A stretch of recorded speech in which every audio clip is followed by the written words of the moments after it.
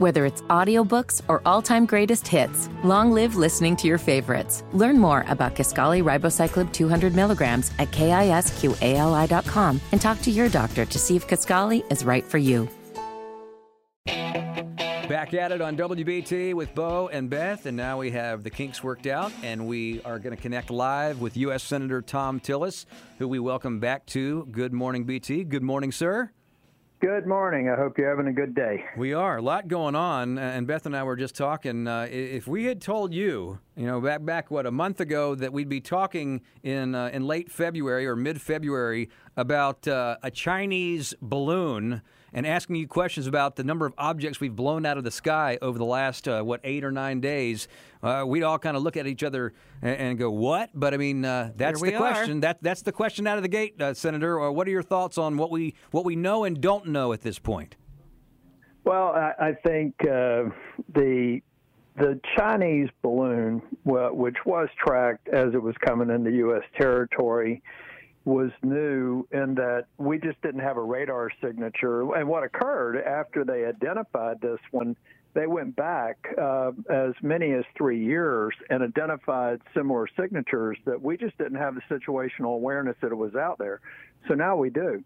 The other 3 balloons are smaller and more difficult, but they themselves have radar signatures. So they're beginning to realize that higher altitudes and what they call near space, roughly over 60,000 feet, are areas that we just simply have to have situational awareness and then control that we haven't had before. The Biden administration was quick to take a cheap shot saying that they had balloons crossed in the Trump administration, but we also, if they're intellectually honest with themselves, we just simply didn't know.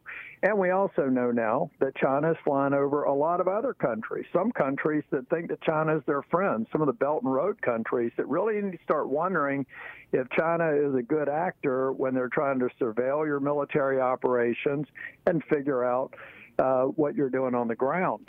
We have got to invest. This is an example of why talking about cutting defense spending alone to balance our budget and to get rid of our debt is irresponsible. We have threats that we didn't know about 3 months ago that we've got to invest in and protect the homeland and protect our national security. What does this make you think about our relationship with China and particularly our business interest as far as technology goes with China and what we need to be doing to better protect our country and to better protect our economy and our business interests?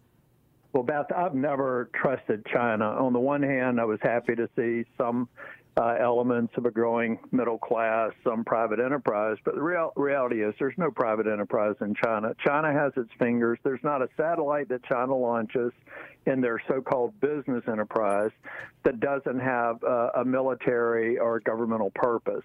There are very few companies there. Huawei is a good example of ripping off technology that was developed and patented in the United States and then undercutting the competition, making it more difficult for us to manufacture in the United States. The frustration I have up here is we've got people talking out of both sides of their mouth. On the one hand, they seem bring all this manufacturing home. On the other hand, they say you're going to do it with higher energy costs, higher regulatory costs, impossible to make the numbers work. So we've got to have a serious discussion with the American people. Say, if you want to bring, you're not going to bring all of it home. But if you want to put it in friendly countries that we have long-term relationships with, you better start thinking about rational business policy that'll make that happen. It's one of the reasons why we passed the CHIPS Act. We have a huge vulnerability with Taiwan. If Taiwan were to be invaded or even being engaged in a war that was ultimately won, it would dramatically disrupt. I mean, everything that has a chip in it would be disrupted, and that's virtually everything you touch in your daily life.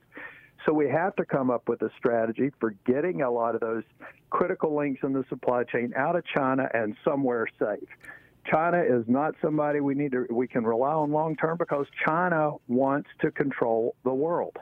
U.S. Senator Thom Tillis joining Bo and Beth here on WBT. Good morning, BT. Let me go back to the objects themselves for a moment, the balloon and the other things that we've shot down. You know, we had a clip earlier from your colleague John Kennedy of Louisiana lamenting the fact that he feels like senators have been getting briefed about all of this, but many of your colleagues, and maybe you, I don't know, think that the president knows a lot more than he's telling, and he may even address the nation today about this. And you're even hearing UFOs spoken in circles talking about this. Do you feel like you know everything you need to know, and do you think the president needs to address the nation about this? Yeah, I hope he comes off of his sabbatical and actually talks about the balloon events, because he's been absent.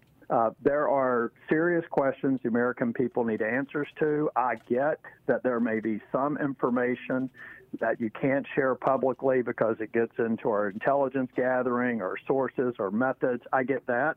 And I can understand why that can't be broadly shared, but I think it should be shared with people like me who can walk into a secured facility and get a briefing. This is about the lack of transparency in the Biden administration, and it's not just about the balloons. It's virtually every aspect of government. We haven't heard from the president. The White House doesn't engage with Congress, and that's why the American people are concerned, and that's why members of the Senate are. Well, let's talk about future potential administrations. We, of course, now know that Nikki Haley is officially running for president of the United States against now former President Donald Trump. These are the two candidates who have declared for the 2024 election. I'm not sure if you heard any of her speech. I'm sure you've seen clips of what she said yesterday. How do you feel about how this race is stacking up? But more importantly, her conversation is very, very directed toward a new generation of leadership, really talking about things like term limits, really talking about things like the age of politicians. What do you make of this kind of campaigning? Well, on the I can't remember the exact phrase Nikki used. Nikki is a friend of mine, and she was a great governor, and I'm glad she's willing to step forward and build a case for the American people. My suspicion is we're going to have a dozen or more on the Republican side do that over the next 6 or 8 months. On the mental fitness test or whatever she said, I think that should be applied to the whole of Congress. Quite honestly, I don't think that's. I know some brilliant people who are 80 years old serving in Congress. And I know people Nikki's age and 20 years younger that you sometimes wonder. I think that she's trying to make the point that the people in Washington and sometimes in the legislatures across the country are not in tune with the generation of voters. And that generation of voters, contrary to popular thought, is not a liberal voter base. It's a base that wants good, reasonable, limited, small government. And the party that understands that and communicates that generation is going to be the party best positioned in national elections and statewide races. So I think it's great that she's beginning that dialogue. Some of the specific prescriptions, the liberal media is going to attack her. But I do think that she's trying to make a very important point, and I hope the American people listen. And I do think career politicians, I've been in legislative politics since 2011. I do think that the idea of people being in any office for 30 or 40 years is something that we should have a discussion about. We always need new thinking, new blood, and good representation of all generations of voters, and even the younger generation that can't vote. Before we let you go, locally this week, you announced a $43 million grant for Charlotte Douglas Airport, which we can practically see from where we're broadcasting right now. What about that, Senator? Well, Bo, this is an area, I've been involved in several bipartisan efforts. The bipartisan infrastructure bill was one of them. We had people calling it fake infrastructure. We're going to be sending out to North Carolinians a lot of real infrastructure that's occurring. It's a grant. It's money at Charlotte Airport, several airports across the state of North Carolina. It's money for bridges that are falling down, like the Alligator River. It's another one. We've got a PFAS problem in North Carolina. It's $60 million to help get clean water to people who may be at risk. There are hundreds of millions of dollars that are flowing to North Carolina as a result of the bipartisan infrastructure bill. It is hard infrastructure that's addressing serious problems and setting up communities in North Carolina for growth. And we're going to continue to communicate the results that we're bringing back to North Carolina and the nation, and that's one example of it. Charlotte Airport is a critical economic engine for that region, and we've got to continue to invest in it. It's one of the best respected, best run airports in the world. It's one of the busiest in the country. We need to understand that's a competitive advantage, and we need to keep on building on it and keep on finding opportunities for economic development for North Carolina and the Carolinas region. U.S. Senator Thom Tillis joining us for our monthly conversation here on WBT. We always appreciate talking to you. Yeah, I want to get with y'all in the studio sometime, too. We would love that. You know our number. We know yours. We'll make it happen. All right. You guys take care.